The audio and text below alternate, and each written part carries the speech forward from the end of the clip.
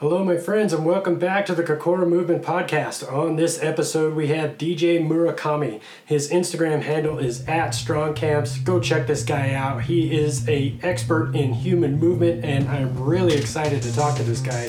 So, without further ado, let's get this party started.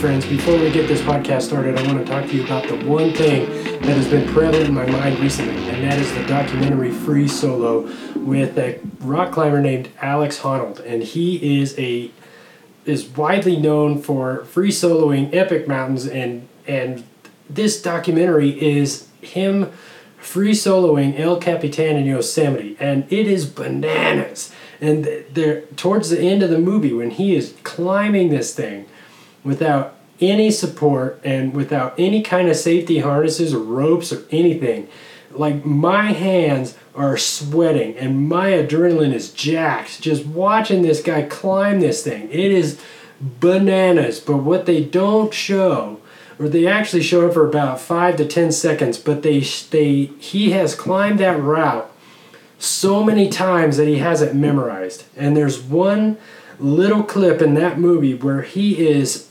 going step by step on the most difficult part of that climb, and it's insane the mastery that this guy has done. And it's going along with something that I talked about previously about this podcast, and I'm going to talk to DJ Murakami about it too, because it's really fascinating to me. But this guy, they're looking at this guy like they can't do this. Well, they probably can't, because he's put in so much time and so much effort into climbing that mountain, and he's thought about it so much and has obsessively climbed that mountain so many times that he just knew that the time was right, and he got into this flow state and crushed it in like 4 hours. So if you haven't watched that movie, please do. It is mastery at its best. I can't say enough about it. It is just fantastic. So that being said, let's get on with this podcast with DJ Murakami. Here we go. Oh, thank God we weren't recording earlier. No, that was incriminating. All right, my friend, thank you so much for taking the time to be on the podcast. I appreciate you.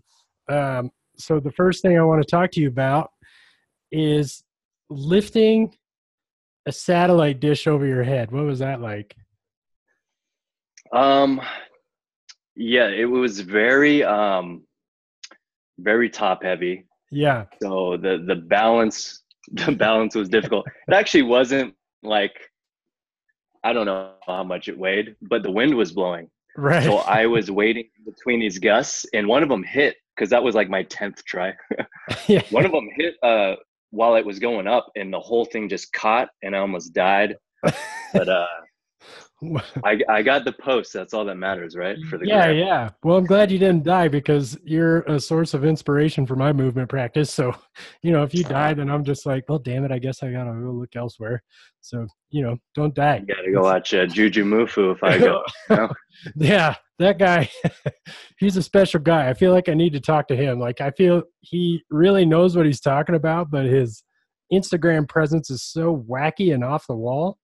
Like, trying to figure out what that guy is doing on a regular basis, like, I don't know. And he is strong as shit. That guy can lift some weight, and he's incredibly mobile and super agile.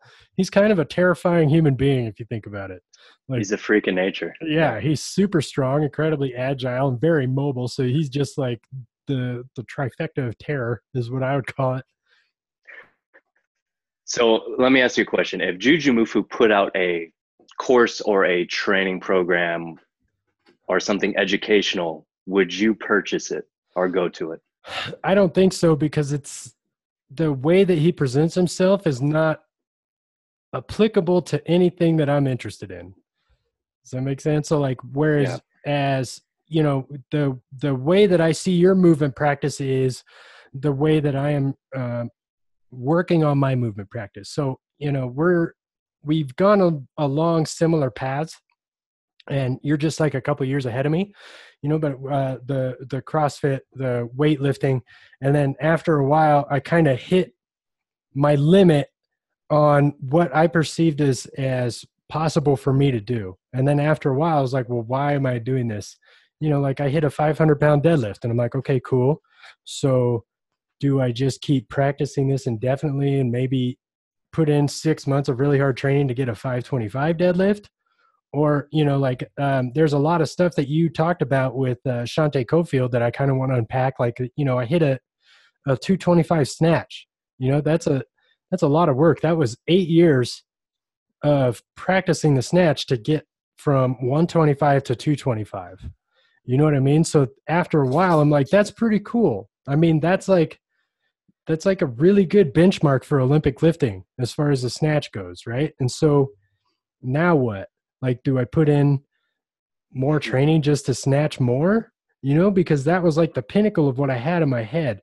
And so then, you know, I started, you know, learning a lot from following different strength and conditioning coaches, and started to realize that there was deficiencies in my own movement. Like I never practiced lateral movement because I was a CrossFit athlete. And so then I started incorporating that, and then, you know, took my first function range conditioning course last year and started incorporating a lot of that stuff. And now I'm just in the same mindset that you're in, where I'm just like, well, I want to really challenge my body and see what it can do, because I'm strong enough. So now my goal is to hold that strength as long as I can and build variance throughout that strength. So my brain has more options for responding to different events. And, you know, Yeah, very cool. Juji Mufu is like maybe if he started showing a different side of what his actual training is instead of trying to get Instagram followers, then I'd be more interested, because it's obviously working, right? Yeah, I go back and forth myself with like the content I post, because I love trying you know, interesting movements that I'm like, oh, can I do that? Right. And a lot of stuff I see on Instagram, you know, you hear it a lot. Don't just try the crazy shit you see on Instagram. That's what I do though. Right. And I have fun with it. You know, it's fun for me. So I'll do it and I'll film it, but I don't want to mistake that for my, the intention of my training when I'm going for capacity or specific things that I personally want to work on. So I try to get a good mix of, you know, I guess it would say expanding my capacity, exploring the boundaries of my capacity, and then just exploiting it so I could have fun and do what I like to do. Right. And I think that's a good balance for people's training, because I see a lot of people like on the, not that Juju Mufu does this. This is kind of, he's an entertainer, but Right. there's people who that's their training, is just doing these performances or choreographed, you know, things for, you know, the external show. And Yep. then you have people on the other side who they're only working on increasing capacity, but they never have any meaning or purpose behind it. Like, what are you going to use that for? Right. Like, do something with it. So I Right. think there's a balance there that's important to go for. Right. And I agree with that completely. And it's you know, so it's interesting what people respond to. So that's a really, you know, I'm really growing my brand on Instagram, and you know, I just video my training sessions and then post what I'm doing. And you know, there's a lot of stuff that, you know, I use mobility to warm up my joints, and then, you know, I start doing single leg deadlifts, and then I start doing hamstring isolated stuff, and then I just do, sumo deadlifts or tempo deadlifts or whatever, and then I add functional range conditioning movements on the side, or the isometric movement pathways as like kind of a finisher to like integrate my whole entire body. And people, I'll post like, oh, this is a single arm glute bridge dumbbell bench press, and people like 5 people like it, and then I'm like, well, this is half kneeling hamstring curl, and then 150 people like it. And I'm like, okay, so both of these are beneficial. Why do you like this one more? It's just really interesting looking at what people respond to, and like for you, you're like, well, these are my uh sandbag shoulder presses, and they're like, yeah, but you lifted this satellite dish, and that's what I really like. And you're like, yeah, but the only reason I could lift that satellite dish is because I practiced with all this other stuff first and essentially built that prerequisite. It's really interesting trying to Yeah. figure out how that works. Yeah, the algorithm is very tricky. But It is. and the sandbag might be harder if it's heavy enough than a satellite dish. But Right. you're right, we're just going off it's a visual thing you see on that cover, and it's like, wow, what is that? Right. And people have that formula down pretty well. Yeah. Who are those fucking people, dude? Uh, move. Have you seen Move You? Yeah. Have you, like, that guy's always like, ah, and then the thing, and he draws on the other guy, and it's Yeah. like the perfect like visual thing to get humans to interact and click and see more. Guys are geniuses. But Yeah. yeah, it's funny. And Instagram, I don't know how long you've been using that platform, but like 3-4 years ago, it was totally different. Like, you would share cool things, invite other people to do it. It was a lot of challenges. Yeah. Back when like Insta Battle was around, and all these people get together and make hashtag challenges, and it would form communities of people trying it. And if you wanted help or encouragement, people would be like, hey, try this, or hey, you need help with this. Now it's like shifted to like education and like ideology, and like, here's a system that's more right than your system. No, I'm more right. No, I know more, and you need to do it this way. So instead of inviting people to explore things, it's telling people how to do things. Right. Uh, and yeah, I think that's just when money got into the social media, and businesses started taking over. So now Yeah. you have these brands and systems, and it's like, find a tribe. But Yeah. I don't know. I think we can make Instagram great again. I think we can too, and it's really interesting because there's this podcast that I listen to, and you're a perfect person to bring it up. It's the Hidden Brain podcast, and the title of it's called Close Enough. And I listened to it, and it just shocked me because there's everybody that was on that podcast are essentially people that give up because stuff is hard, and that's doesn't make sense to my head, and I don't follow people like that think that way, and I don't surround myself with people that way. And so one of the examples was, I want to play guitar. And so they go on YouTube, they find this expert who has guitar lessons for free on YouTube.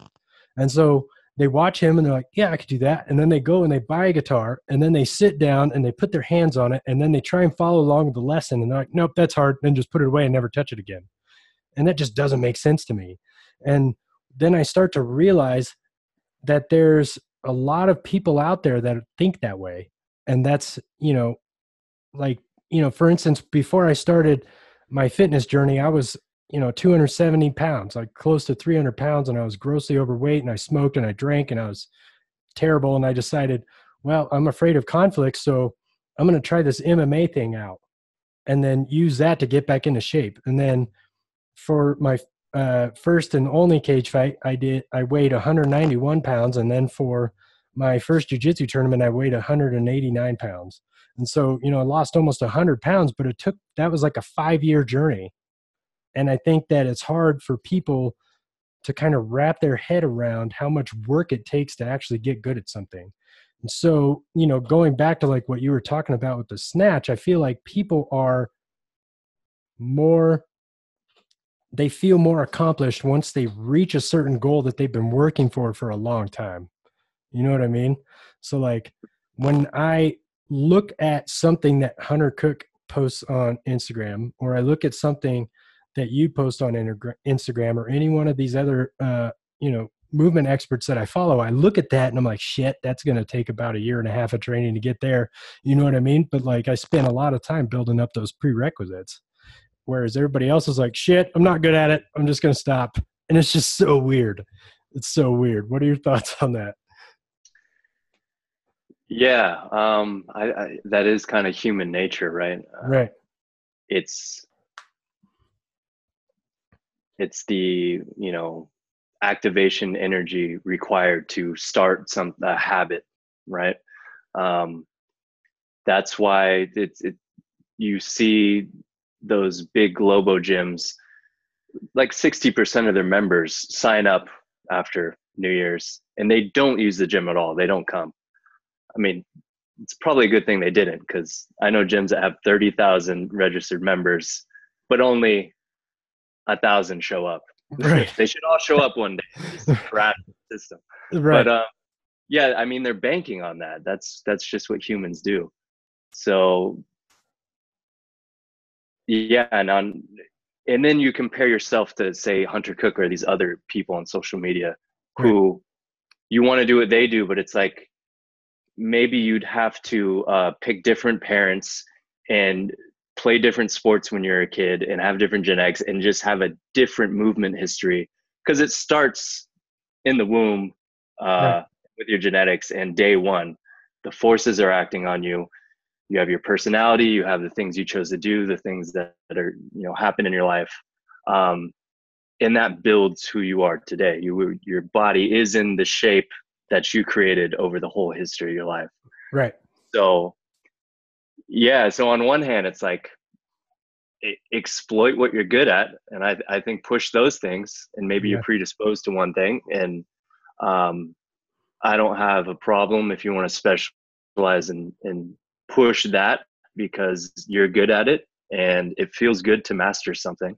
Right. Um, but yeah, I think I mean, I have that issue. If I'm trying to make a new habit in my life and I try to say, all right, I'm going to put 5 minutes a day to do this thing, like just a minute a day and make a new habit. That's hard. That's hard for people to Right. sustain. Right. I mean, look at just how many people have a hard time flossing. Right. But I almost think it's easier. I think most people prefer going all in on things, Right. just the extreme. Like, I'm going to get the guitar and I'm going to go for 2 hours straight and do this every day until I get it. Yeah. Uh, it's almost hard to take the middle path, right? Yeah. Well, and that's how I did, the MMA and the jujitsu, and then that's how I did CrossFit too, where I'm just gonna go in 4 hours a day, 5 hours a day, and I'm gonna crush it. And you make a lot of progress, but then after a while, especially with CrossFit, when I started back in 2010, it was still possible for the everyday person to go to CrossFit games. You know what I mean? Or CrossFit regionals. It was still possible. Even back then, you just had to sign up for regionals. And then eventually, the next year, that's when they started the open, and then you had to qualify for regionals. And then Rich Froning was like, well, I'm going to train 8 hours a day. And everybody's like, what?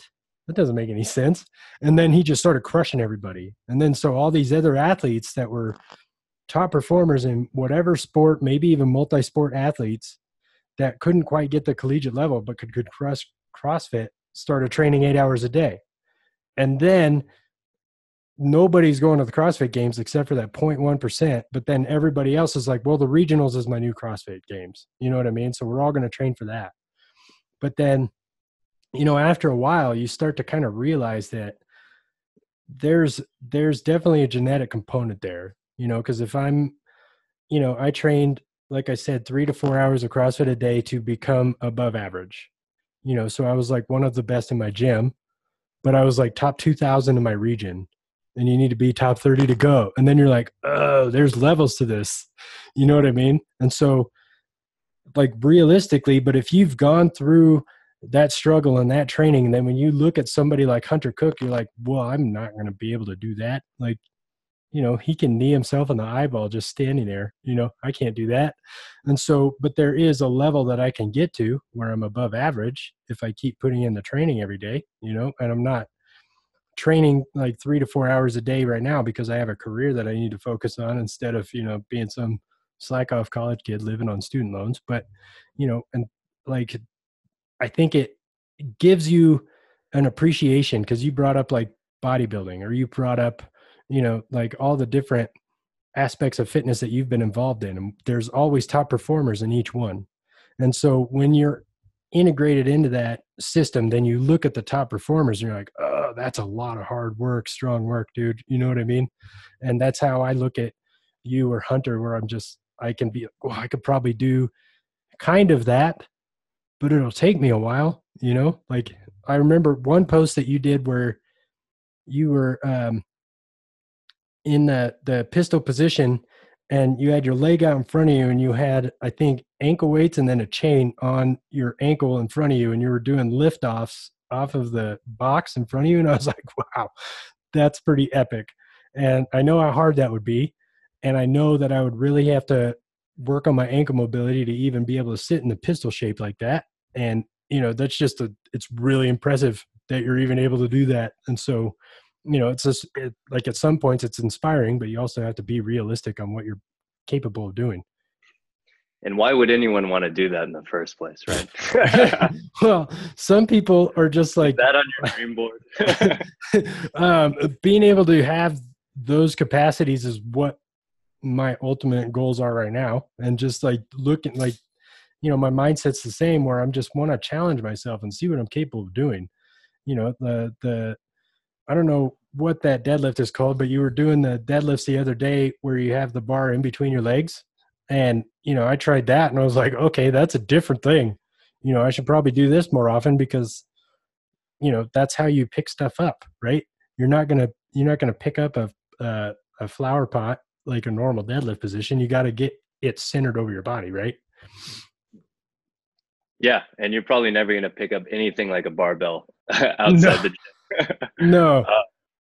Yeah, but that's interesting because I think everyone, compares themselves to other people, especially the elite. We almost get our idea of fitness from elite athletes and Mm-hmm. professional athletes, which is not where I think we should get everyday functional fitness ideals from, because they excel at an artificial sport with constraints. It's a game with these rules, and they dedicate their life to it. They excel at it.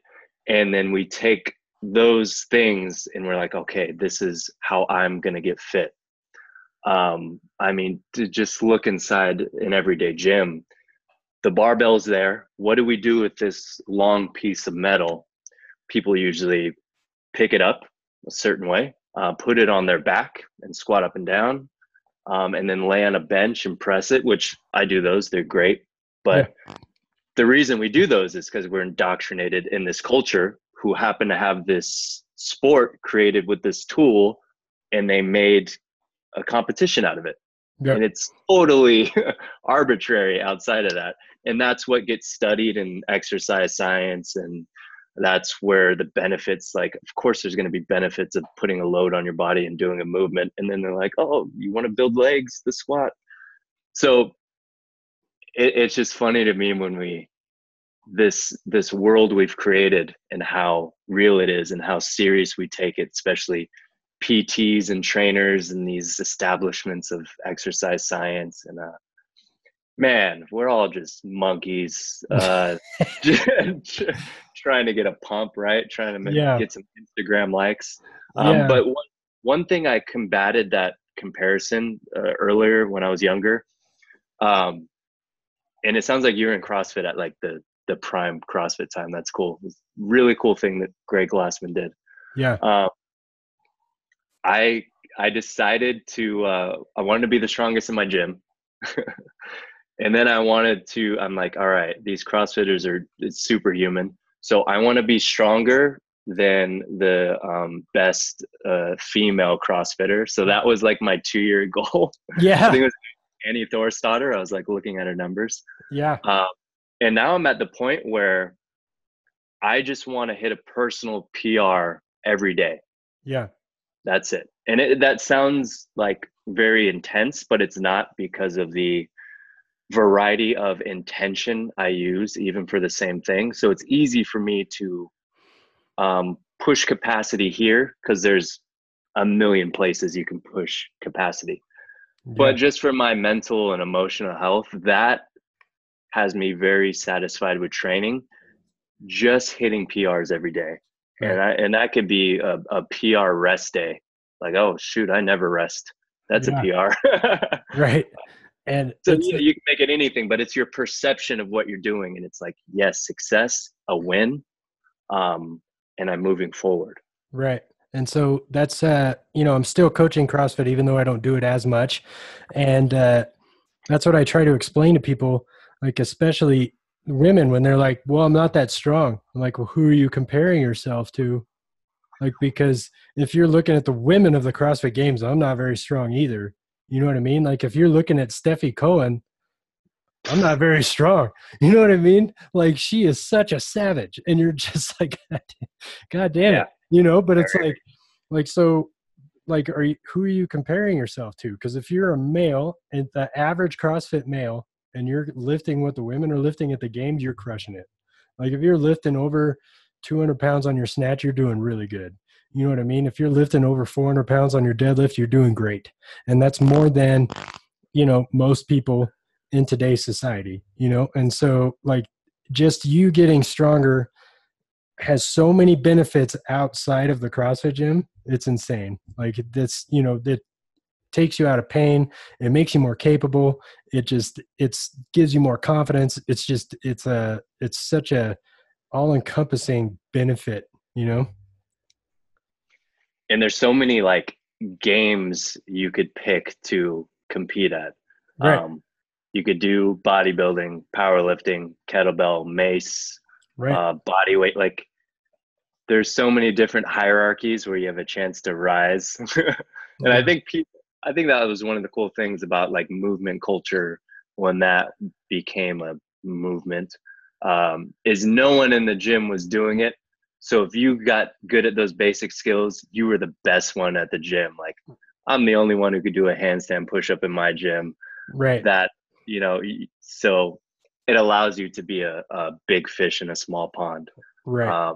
But then again, if that's the only reason you're working out is to gain some sort of status, then shit, we probably all do that. So I can't say anything negative. Right. But it's yeah, that's interesting because I'm not necessarily uh competitive anymore. Like, and so, I got all of that out of my system through like MMA and jiu-jitsu. I did so many CrossFit competitions. It's crazy. You know what I mean? And then after a while, I'm like, okay, what am I doing? So then my whole entire paradigm of fitness and nutrition would be focused around competition. So then I'd make sure that I had competitions based every 5 to 5 months so that I could be like, okay, so I'm going to go crazy on my diet for like 2 weeks. And then I got to dial it in because I got another competition coming up. And I'm going to rest for a whole week, but then I got to dial it in because I have a competition coming up. And so it almost took me a whole entire year to kind of shift my mindset to like, okay, so now I got to eat better for the rest of my life. What does that mean? Or I gotta start training for the rest of my life. What does that mean? Like, how do I wrap my head around that? And so, like you said, just maintaining the strength that you have and then building variance within that strength is what my ultimate goal is. And there's just so many opportunities out there to continue training. Whereas like with CrossFit, you're just like, well, I guess I'll get better at muscle ups now, or practice doing 100 thrusters in a row. I don't know, it's just really interesting to me.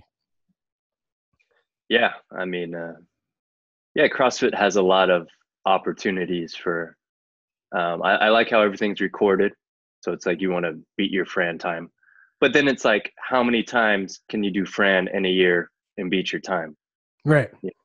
Um, so there, I think, yeah, back when you were in the heyday, there was a lot more variety in the programming, and now it seems like after the games, the those hero wads really caught on, uh, and it became like coming to the gym to perform.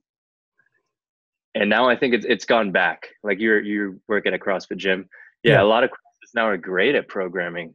Right. Um, so yeah, it's the pendulum swings, and Yep. it'll always go back towards the center at some point. So it's good. Yeah. And so when I first started, like the 5x5 back squat was the workout of the day. So you did your back squats and you went home. And then, you know, like 2011 to 2012, like right in there is when the games really popped off. They went, it was the second or third year at the Staples Center, wherever, or no, was it Staples? No, Home Depot Center or whatever it was. And that's when they were like, well, we need strength and metabolic conditioning at the same time, because if we spend a day without doing metcons, then we lose our fitness. And if we spend days without doing strength, then we lose our strength. And you're like, okay. But then I was totally drinking that Kool-Aid, I was obsessed with getting stronger and faster at the same time. And now I'm obsessed with just kind of making my shit work nice indefinitely, and it's just this paradigm shift in my head. But now, like, the whole entire fitness industry is centered around intensity, I think. And I don't think that that's maintainable, especially for, I'll say especially for me, and I'm just speaking from my own personal bias. But Yeah. Are you saying as far as the CrossFit community? so there's CrossFit, but then the next option is like Orange Theory. And then like the next option is like, like the Peloton interval training. And then, there's like the HIIT training where you're just doing everything at high intensity. And one of the biggest things that drives me crazy is when, our gym does program 3x3 back squat. And then people are like, shit, I didn't even sweat today. I'm going to go run a 5K, or I'm going to go do 400-meter intervals. And you're just like, just chill out. You like, or squat heavier next time. I don't know. Like, what are you Yeah. doing? And so, And is that even like a true highest level intensity? I don't think so. yeah, Because if you're doing a HIIT class or Orange Theory for how long are they? 30 minutes or something? yeah. I think Orange Theory is just for the whole hour, and they spend like the Oh, first half hour doing intervals the uh, on the either a treadmill or a rower, and then after that they go and do like TRX and dumbbell stuff, and kind of just. But they have to keep the Orange Theory is just like keeping their heart rate within the orange zone or whatever it is. yeah. Yeah. Yeah. Great franchise to invest in. Right. Like 500,000. But yeah, I mean, if I put a lion on a leash and put you on a heavy sled, it'll take maybe a minute and a half, 2 minutes before you're throwing up on the ground, shaking, and that's it for the day. So Yes. I don't know. I think so. As far as that kind of intensity, I think a lot of people aren't doing that at all. I think Yeah. a lot of people, Orange Theory and these things, are pacing themselves and just thinking about that heart rate zone and not going into that level. But yeah, it is that zone you're talking about, that CrossFitty, like, pace for the performance and strategize and all that is it is mainstream, and you're selling that experience, which everyone kind of feels it. So that's one thing they got going for them. Yeah. But yeah, how sustainable is that if that's your only metric you're going off of, is just killing yourself for an hour? Yeah. Uh, And because then you go into like the neuroscience, and all the people are in a sympathetic state already, and then you bring them into this place that's supposed to make them feel better, but then they have another sympathetic response, and they never really get out of that sympathetic state, so they're just constantly stressed out, and then go and get more stress, and then get anxiety about how much stress that they didn't get, which then gives them more stress. You know what I mean? It's just this weird kind of cycle that people are in. But then, like you brought up the sleds, those are such a fantastic instrument of fitness that, and, when when summer comes along and we do a sled workout, that just crushes people because like you said, they're not practicing intensity, they're practicing pacing. And that's something that I learned as I competed more in CrossFit is pacing from the outset, because everybody else that's inexperienced are going to go crush it balls to the wall the first 2.5 minutes and then just tank. And then you just keep your same pace and just end up beating everybody. Right. Yeah. Or in my jiu-jitsu tournaments, I just made sure that I was in really good shape and I was in a higher weight class where there was a bunch of wrestlers, and those wrestlers just assault you for like a minute and a half. And then after that, they just peter out, and then you start attacking them, and then they start to panic, and then that's when you get your submission, right? And so it's just, if you can survive that initial onslaught, then you win no matter what you're doing. It's just, I don't know, it's just really interesting. Yeah, I feel like that's what Rich Froning was so good at. For sure. What, dude, he always kept his cool. He never seemed like he was freaking out. And he would pace and he would go when he needed to go. And, he never felt rushed or pressured. Yeah, I think that is just a mental skill. Yeah. And it has to do with regulating your nervous system and keeping control of that. And yeah, he was one of the best all time. Yeah. And then, that's where breathing is really important. And man, I think I've told this story on the podcast a few times, but I remember when I first started, like the very first second I started thinking under stress, and it was, we were doing MMA sparring, and I was pinned up against the cage and I was getting hit in my face. And I was like, I remember just snapping out of it and being like, okay, what the hell are we doing? We're getting hit in the face. We need to stop that immediately. And then what do we do? Okay, so now we got to stand up, and now so we're going to cage walk, and then we're going to spin them. So then I could get off the cage, and now I have space, and now I can start working, and then I remember my second jiu-jitsu tournament, like speaking of wrestlers, this guy was just a psycho. But so we got there at 8:00 in the morning, and my first match wasn't until like 4:00 in the afternoon. So I was like videotaping all my friends and hanging out, having a good time. And then I kept hearing my name over the loudspeaker, and then it was my turn. And they were like, okay, so you're up. And I put my mouthpiece in, and then I was looking around, and this guy's like, go. And then this guy just started assaulting me, and I'm like, holy shit, what is happening?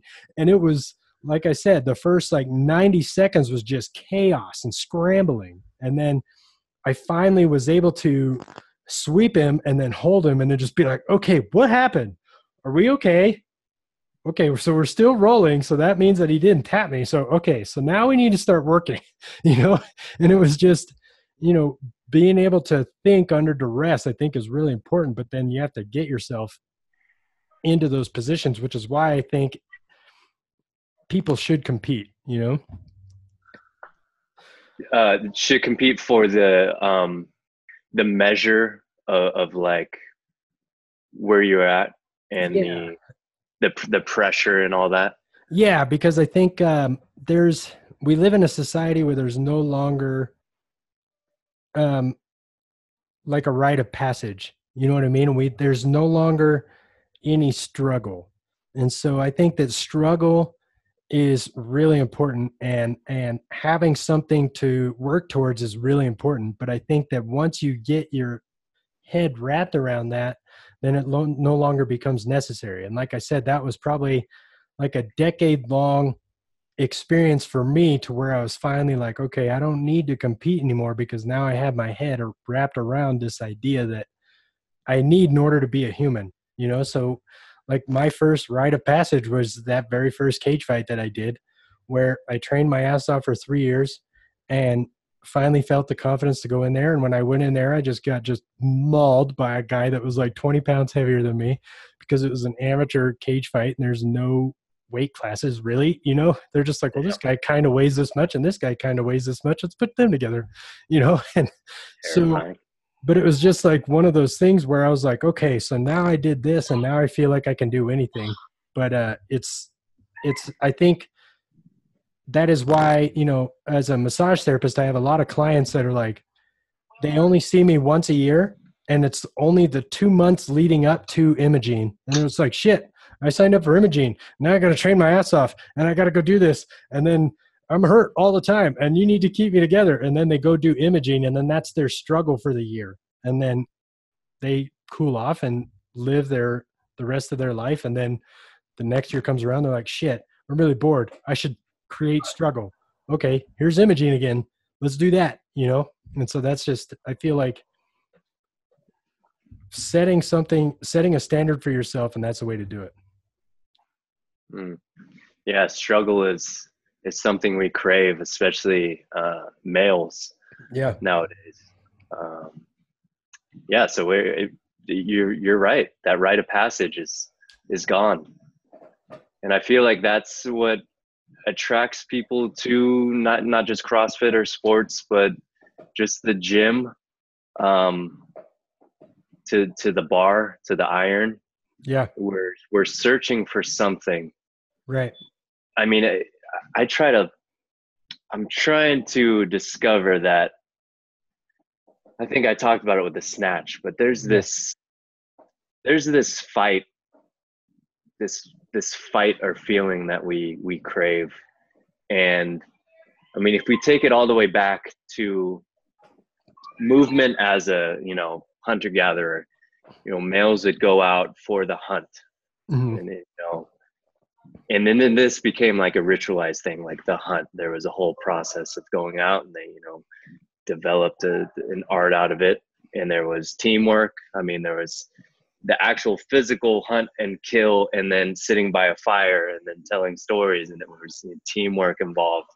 And then it evolved into like making games out of it. So then it became that, they're going for the same feeling, but it's not as serious, but they're mimicking that feeling. And then came sport, and then came exercising and training for the sport, and then came exercising to be healthy and moving functionally. And we're so far separated, and it became about the movement, when I think it started off as a feeling and as meaning and as just something of substance you receive that goes way beyond the actual way you move your body. Right. So I think we're removed and we're confused, and there's all these like, how do we do it? And I don't know.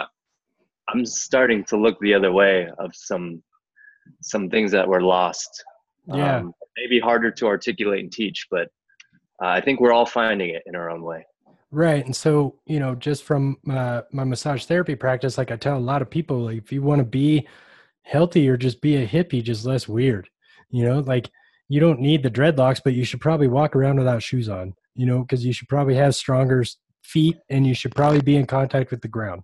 You need to be able to figure out like your environment through your feet, because there's like 25% of your sensory input comes from your feet, but we have them in shoes all day long, so then, and just getting your feet stronger translates all the way up the chain and gets rid of back pain. And it's just a really simple hack, like eat real food.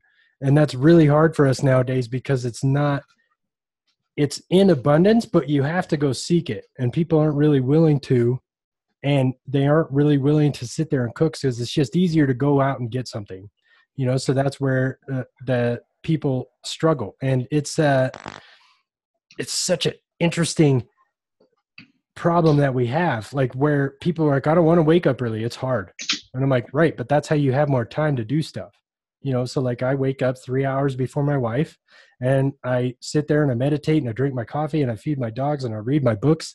And then by the time my wife wakes up, I've done so much of this personal stuff and this me time stuff already. But people don't do that. And it's just putting forth like even the effort of just making your bed every day. You know what I mean? That's like, it's this weird thing that like you said, people try to chase it, but we're not quite, we don't, it's not as detrimental to our survival. Right. So that's kind of where you're going, is we're no longer surviving, we're thriving. And that's creating this weird kind of feeling of discomfort where we need to be able to survive something again. So that's why people love those hero workouts, right? Like, Murph is a perfect example because, I'm a terrible runner. Like, I'm a weightlifter. Like, if you put me in front of a barbell and be like, lift that a lot, I'm like, okay. But if you're like, hey, go run and then move your body weight around a lot and then go run again, that's like a struggle for me. But it's also like the one of the crucibles that I do each year just to show myself that I'm capable of overcoming things. Right. And so, getting to the point where you're mentally just shot to shit and you're running and you're like, okay, we're just going to run to the next driveway and then we'll take a break. And then in your head, you're like, shit, I passed the driveway. So we'll just run to the mailbox and we'll take a break there. And so you're really just like tricking yourself into keeping going. Right. But that's like where you get that mental fortitude to realize that, like, well, or like the cage fight's another good example. Like, I remember like being really nervous for this job interview and then realizing nobody's going to punch me. I don't need to put my mouthpiece in. We're going to be okay. They're just going to ask me questions and I might get the job and I might not. It's cool. We'll figure it out. So I think that, that's such an interesting thing, trying to chase that. I've been thinking about it because I listened to your podcast with Shante again. And that was one thing that you guys were really trying to unpack. And that's an interesting thing. Yeah. It's, they say the flow, that flow experience is a peak human experience. That is what we're all chasing. Right. But, the word flow is weird because there's so many different things within that. Right. And I don't know if we're talking about the same thing all the time, but right. That's so it seems like we're living a very like comfortable life. Right. People are so comfortable, but they're not, right? Because they're under stress. I guess you could almost say it's an addiction to comfort where you need more and more because you're adapting to it. And then we do crave like this struggle and suffering in a sense. So I wonder, like you're saying, these people are sympathetic all day and then they go into this like orange theory. What would they be like if they didn't have orange theory and they were just at home? They'd probably be like fighting with their spouse or, binge eating or who knows? Like, we don't need an outlet. So what you're saying is we need discomfort to be comfortable, right? Almost. Yeah. I think we need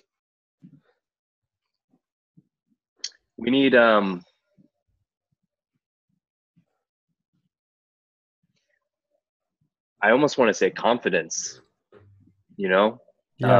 because they're sitting back and being comfortable because you think it's safe. And then they're standing up and going out where it's not necessarily safe. But when you confront it, when you win, your world of safety just improved. Your world of comfort just improved. So we have to spend time at those edges, which, everyone says. But ironically, that creates more safety and comfort. And the opposite, going into comfort, makes the world less safe. Yeah. So there's this guy that was just on Joe Rogan's podcast. I think his name is John O'Malley or something like that. He's like one of those crazy people that's like climbed all of the highest peaks in each continent, like in a row. And on his 100th day is when he did Mount Everest. And he was talking about when he did this trek across Antarctica, and it took him 52 days. And he was talking about how he feels like he mastered the flow state within that set of 52 days because you're just in Antarctica by yourself. There's no sound. except for wind and crunching snow. And he had to, when he started out, his sled that he was pulling with all of his supplies on it weighed 350 pounds. And, that's how he really got in touch with himself, right? Is the internal narrative. Like, he remembers calling his wife on the satellite phone an hour into that expedition, be like, I can't do this. And she's like, well, how about you just make it to the first checkpoint first and then quit? And he's like, okay. So then he makes the first checkpoint and then ultimately clears that whole entire challenge. But on his last day, he said that he was in like God, what was it? Like a 30-hour flow state because he just wanted to be done. And so he just started charging. And the only times that he stopped was to melt snow so that he could drink water and then keep going, and it's, so you'll have to listen to that podcast because it's pretty bonkers. Like, listen to that guy, so with the flow state that I have found and that I've experienced in my life is when it was a fight or flight moment and you had to act on that moment, right? So like the Bruce Lee says that the essence of his martial art is, thinking and doing, essentially. So when an interviewer asked him, what's the essence of your martial art? And he threw an apple at him and they caught it. He said, that's the essence of my martial art. Just doing what you're supposed to do. And so when that wrestler was assaulting me, yeah, man, when that wrestler was assaulting me, I wasn't thinking, okay, so I need to sweep the leg. I need to I need to get my underhooks. I need to make sure, I was just like, oh God, I got to figure out what I'm doing. And my body was just doing it until I got control of that situation, so that's when I started flowing. And then that's where you see a submission and just grab it. You're not thinking about it. You just grab it. Right. Or, like being in the middle of a CrossFit competition and a long workout and just doing the work. I remember one CrossFit competition where they just expanded their gym and they had a bunch of brand new ropes that nobody had climbed yet. And so they were really kind of waxy and slippery still. And I remember watching 3 heats go before me where people couldn't climb the ropes. And I was just like, oh shit, I'm not going to be able to climb the rope.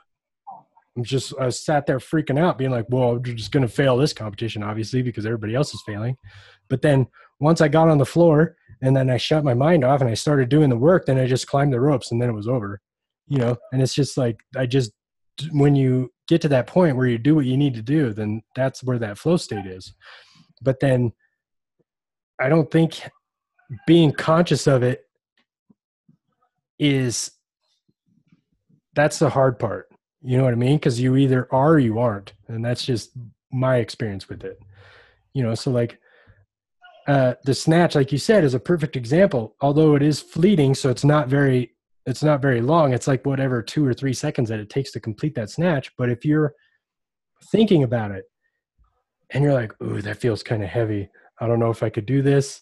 Man, I didn't really eat enough today. I didn't have my pre-workout. I'm not going to be able to do it because I didn't have my pre-workout. Then you start failing, right? But if you just like visualize and then get in that space and then go up and hit it, then you hit it. And it's just like magic. Like you pull and then you catch it. And like you were saying in that podcast, sometimes you're like, oh shit, I should probably stand up now, I guess, because I caught this thing. You know what I mean? So I think the conscious effort of the flow state is where people are struggling with it. Yeah, your brain's totally changing during that, right? Like during like you said, you can't be in your head during the snatch. You have to be in the moment and you have to be fully committed to the task. And I think that's the task negative part of the brain that shuts off and you go into this task positive, which same thing with psychedelics tends to do that. And that's why you feel very like in the present and you have all this more information coming in. Right. Same feeling of a perfect golf swing when you hit it and it's like that just like did it by itself and went exactly where it wanted to go. And it's funny the language you use when that, like it went where it wanted. It's like you're not part of it, right? Yeah. It just happened on its own. And I think mentally, those parts of the brain that are shut off or you divert work from is that sense of the ego self and where that ranks and that talk just goes away and you're in the moment, just like Bruce Lee throwing the apple. Yeah. There, there is no apple. Right. There's no thinking like that. And I think that is, that's something that people crave and want to go into more. And even like running these distance things, maybe at Orange Theory, I don't know, I haven't done it. Yeah. CrossFit for sure. Like these are just access points to that boundary disillusion where you let it go and you open up and you're in the moment. And it's like, God, we evolved, like we were in that so much and we were so far away. And these little things give us a taste of that. So yeah, I think that is great. And I think we need more of it. And I will never shame anyone who's choosing to do that the way they want to do it, even though it might not be, we bring in the physical aspect of it, right? Like that's not safe, or that's wrong, or that's not, you can't sustain that practice. Like, hey, I understand you, it's improving your experience of life. And as far as my job is what I want to do as a trainer is help people do that for as long as they can, as best as they can, and feel good doing it. Then I'm happy. Right. So then it's almost like being in touch with your subconscious self and like thinking without thinking is essentially kind of what I'm interpreting from this conversation about what flow state is, because we're so stuck in our head all the time. And so, like CrossFit, like I said, is another good example of that. When I say 3, 2, 1, go, and I start the clock and we're like 30 seconds into the workout and somebody's like, turn your music up. I'm like, that's your internal narrative right there. And that volume went from like 2 to 11. And so that's how you talk to yourself all the time. So you should probably pay attention to that, but like, I'll turn the music up for you because that's my job. But you should unpack all that. You know what I mean? Because that's probably why, like what you're saying to yourself right now is probably why you haven't hit that snatch that you wanted, or why you haven't hit that deadlift that you wanted, because you're not allowing yourself to do it. You're just thinking about it too much. But then, that's why people don't start podcasts, or don't start that job, or don't start going to school, or whatever their passion is, they don't start following it because they think about it too much instead of just going. You know what I mean? Yeah. We live in our heads so much now. Yeah. And the social media and the internet doesn't help. But No. Right. yeah, it's hard. It It's is, hard, but especially the younger generation, man. yeah, they're so weird. And so I think that's why podcasts are taking off so much, is because people value conversation, but there's this whole generation of people that don't converse. You know what I mean? Like you go there and they're sitting next to each other, texting each other. It's like, look at their eyeballs and talk to them. You know what I mean? You're doing that. That's so weird. Hey, that's so true, man. This is one of the longest conversations I've had in a long time. Yeah. And that's an issue I have, because I'm not a real conversationalist, I guess you would say. Like I come in the gym with my AirPods on, and I'm in, and I try to get out without talking to anyone. But that is, like we talked about before, that's me running into what I think is comfortable, and not going into discomfort or that boundary. And it's funny because there's a kid in here who, he would come in the gym and he would say hello to every single person. And before he left, he would say goodbye, look you in the eyes, or shake your hand or something, and before he left. Yeah. And I was like, that's not a chance occurrence. Yeah. He's going to do that every time. That's just what he does. That's an intentful practice. And I was like, I need to start doing that, like who am I to not do that? You know what I mean? Right. And so what's interesting is I've been talking to a lot of trainers that are they're introverts, but then choose to be extroverts because it makes them uncomfortable and fills some kind of void. You know what I mean? Because like I am very personable and I love talking to people, but I also don't have a problem sitting on my couch and reading a book all day, or even binge watching Punisher season 2. I'm not saying that happened. I'm just saying it's Dude, they possible. canceled that show. I know why. Makes no sense. It's so good. Oh my god, Ah, dude, he is greatest show ever. that gets That's me not so pumped up too. oh my god. But anyway, and so I feel like I try really hard to be both, but I talk to a lot of trainers who, or even teachers, because that's another thing I wanted to talk to you about is like the education courses that you teach, because you just taught at my friend's place, Andy Shea at Movement Reborn.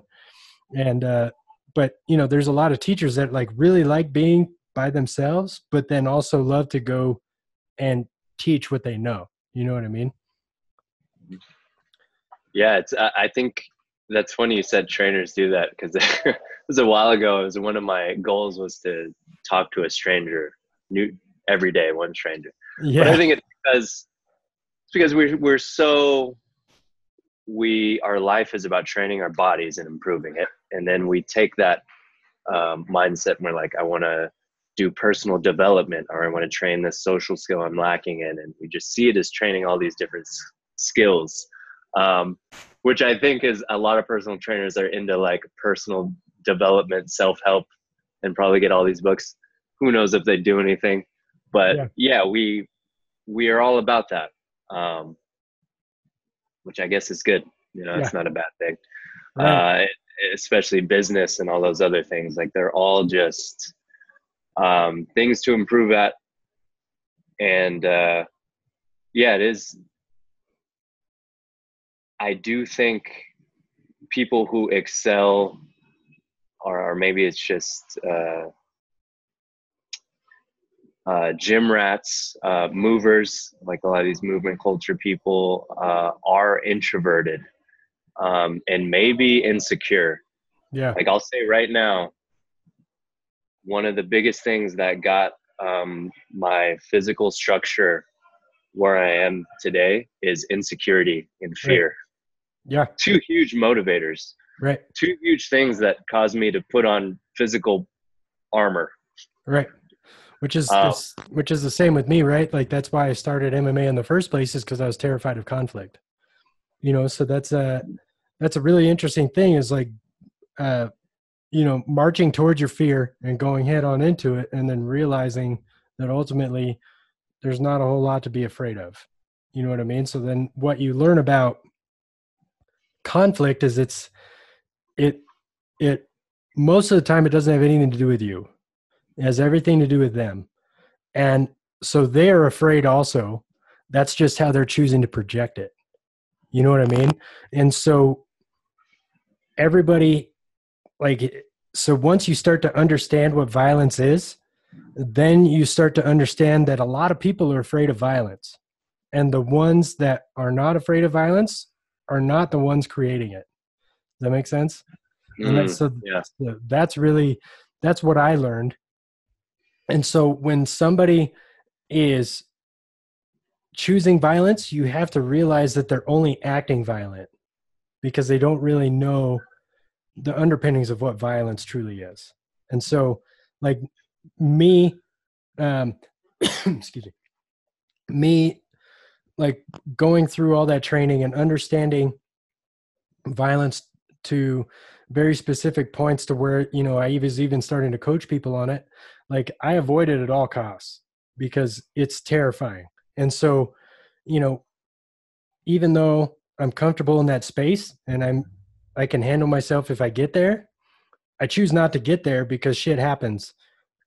You know what I mean? So that makes you more aware of situations and more aware of what's going on, and avoiding those altercations altogether. And that's how, the most violent people I've ever met are, I was really good friends with elite warfighters who, you know, like uh, First Force Recon Marines, and these just crazy. Like one of my clients is a former Green Beret, and they don't go to bars because it's like those are terrifying people. It's just really interesting. And so the like for me, like CrossFit was really beneficial, especially coaching it, because just was terrified of public speaking because I was terrified of making an ass out of myself. You know what I mean? But then, that's if you start to realize that everybody's insecure about something and it doesn't really matter, so then you just go up and just give your best shot. And if you know what you're talking about, then everybody follows you and you're good to go. And so I think, yeah, that was one other thing I wanted to bring up. I just listened to a podcast where, it was called Making a Better You. And it was this guy who was afraid of rejection. So one of the cures that he found was um, he would go get rejected every day for 100 days. And, and it was amazing. Like he would go to this burger place and like be like, "Can I get a burger refill?" And they're like, "What?" He's like, "Oh, I really like your burgers, and I wanted a burger refill." And they're like, "We don't do that here." And he's like, "Okay," and then just would walk away. And what he found was that like it's really not that bad, and it's all just kind of made up in your head. You know what I mean?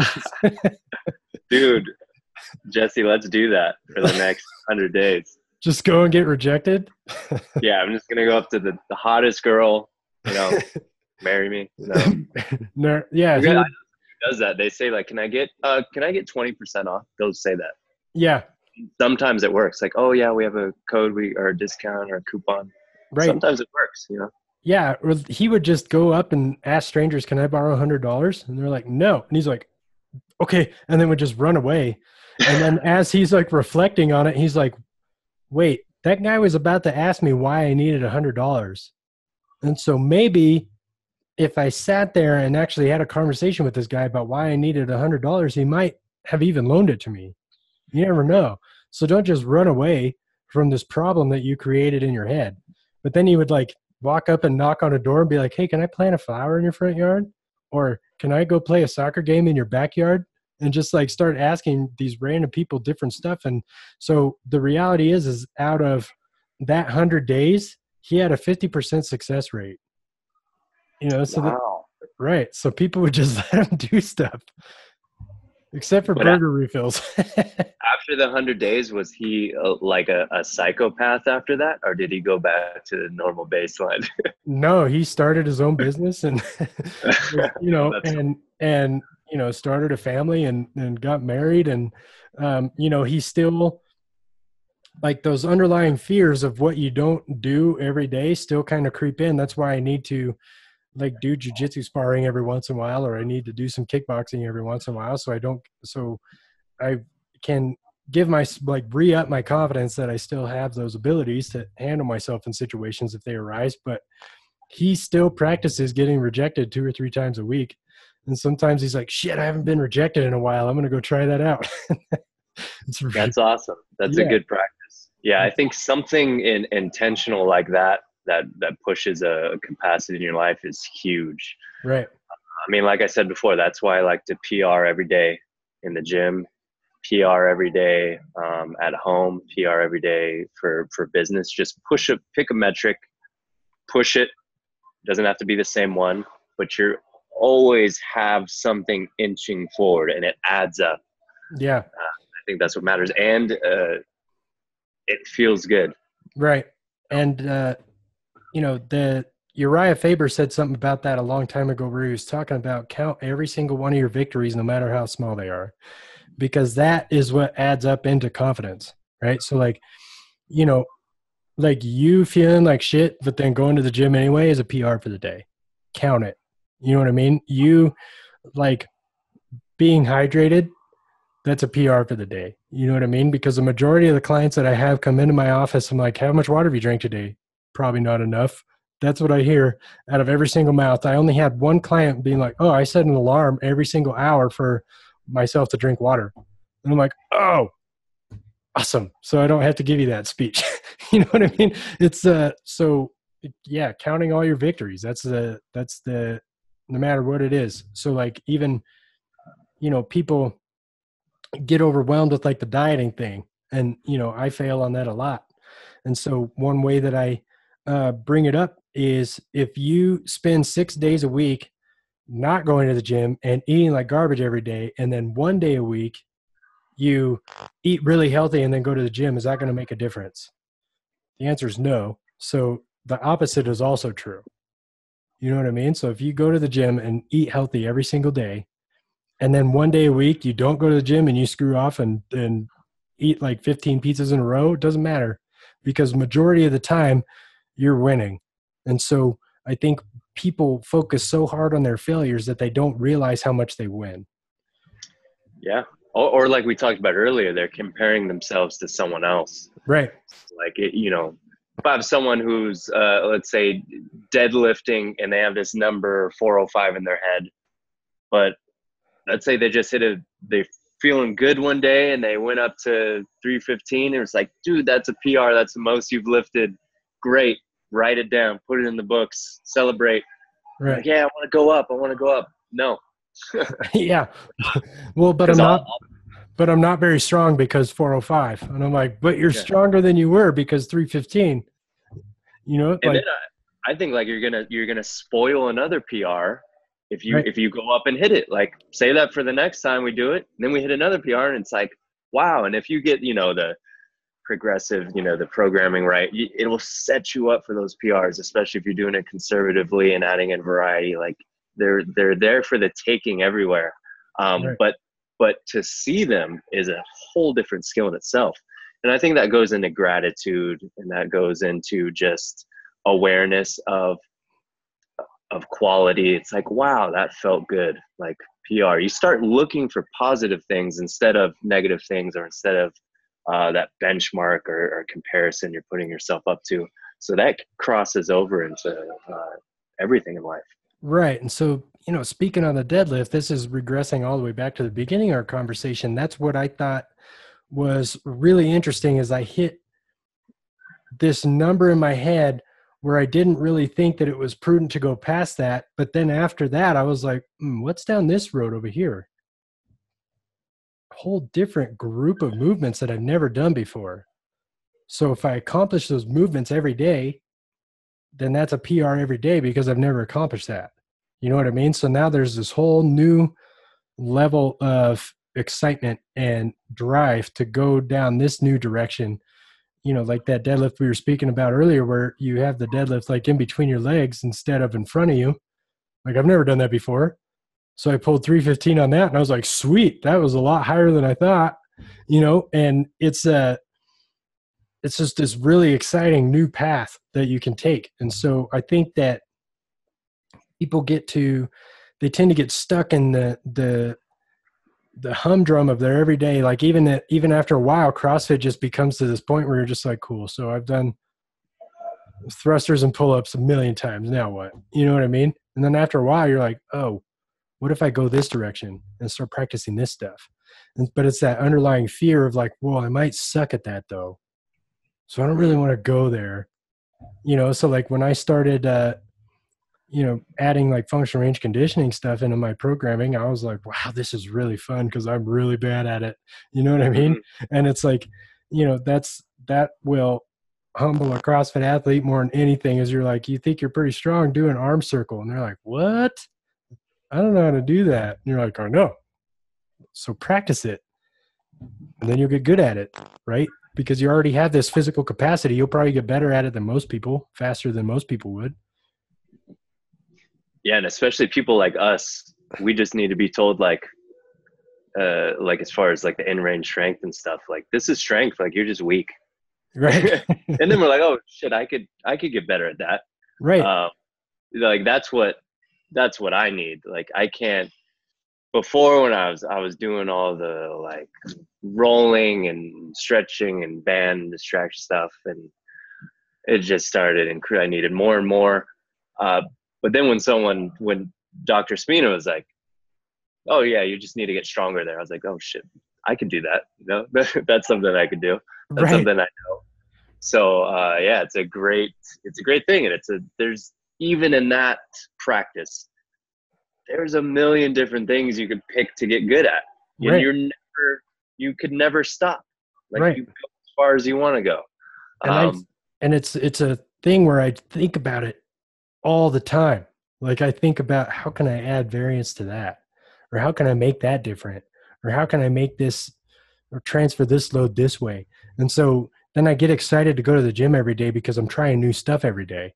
And I'm trying to be like, okay, so how could I add more resistance to this movement? Or what if I added a band to that one and then added some resistance here? Or how can I make this different? And it just makes it so much more exciting. And, speaking at the strength to the end ranges thing, like I did CrossFit for 8 years, I did a lot of pistols.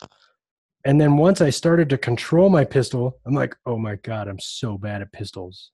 It's because there's such a lack of strength through that range of motion for me. And then this prerequisite mobility, especially my ankle dorsiflexion that I don't have in order to create that pistol shape. So Dr. Perry Nicholson talks about speed hides need. So the faster you go, that hides the need for strength that you're lacking or stability that you're lacking. And so now that I'm actually working on my pistol, I'm like, oh, shit, I have nothing at that end range. So I need to start working there, so that's where you're doing like isometric holds and stuff like that, trying to build strength at that end range, which then translates into your back squat without you training your back squat, so like I just got 10-pound ankle weights in the mail the other day, and I was super pumped and did way too many hip cars, and now I can't stand up out of my car. Like it's so much fun just building all this new capacity and figuring out ways to do things in different directions. Yeah, definitely. And like we were talking about the deadlift, like what is strong enough? How far do I need to push this? Right. And it's funny when you do go into different things, like maybe I'm going to try the Jefferson, which is between the legs, or I'm going to work on some in-range strength of the joints. When you go into these internal intentions of this is something that's not controlled, or this is a weak spot or a hole, and you start filling those in, hitting PRs there. And then you go back to the deadlift, you might hit a PR again, or you might be like, dude, this is the best this has ever felt. So it's funny how going for the breadth and that base, actually, you could build the pyramid higher. But most people are just trying to get as high as they can. Right. Which I could see if you're in a specialized sport, maybe that's what you have to do. And I think that's why people do it, is because they're watching those specialists, how they train. Yeah. I want to do some pro athletes workout program. It's like, no, you don't, because you're not a pro athlete. Yeah, you're just going to get crushed. All right, man. Well, crushed this conversation. This was really fun. I appreciate you coming on, man. Yeah, thanks for having me on. Absolutely. So where can people find you? Just I guess you can go to my Instagram at Strong Camps, and link to my website's there. Right on. And what books are you reading right now? Oh man, I'm reading Finite and Infinite Games by James Carse is my current read. It's really good. I recommend that one. I think you dig it. Right on, man. I'm putting it on the list. All right. Thank you so much, my friend. I appreciate it. All right, brother. All right. We'll talk to you soon. Peace.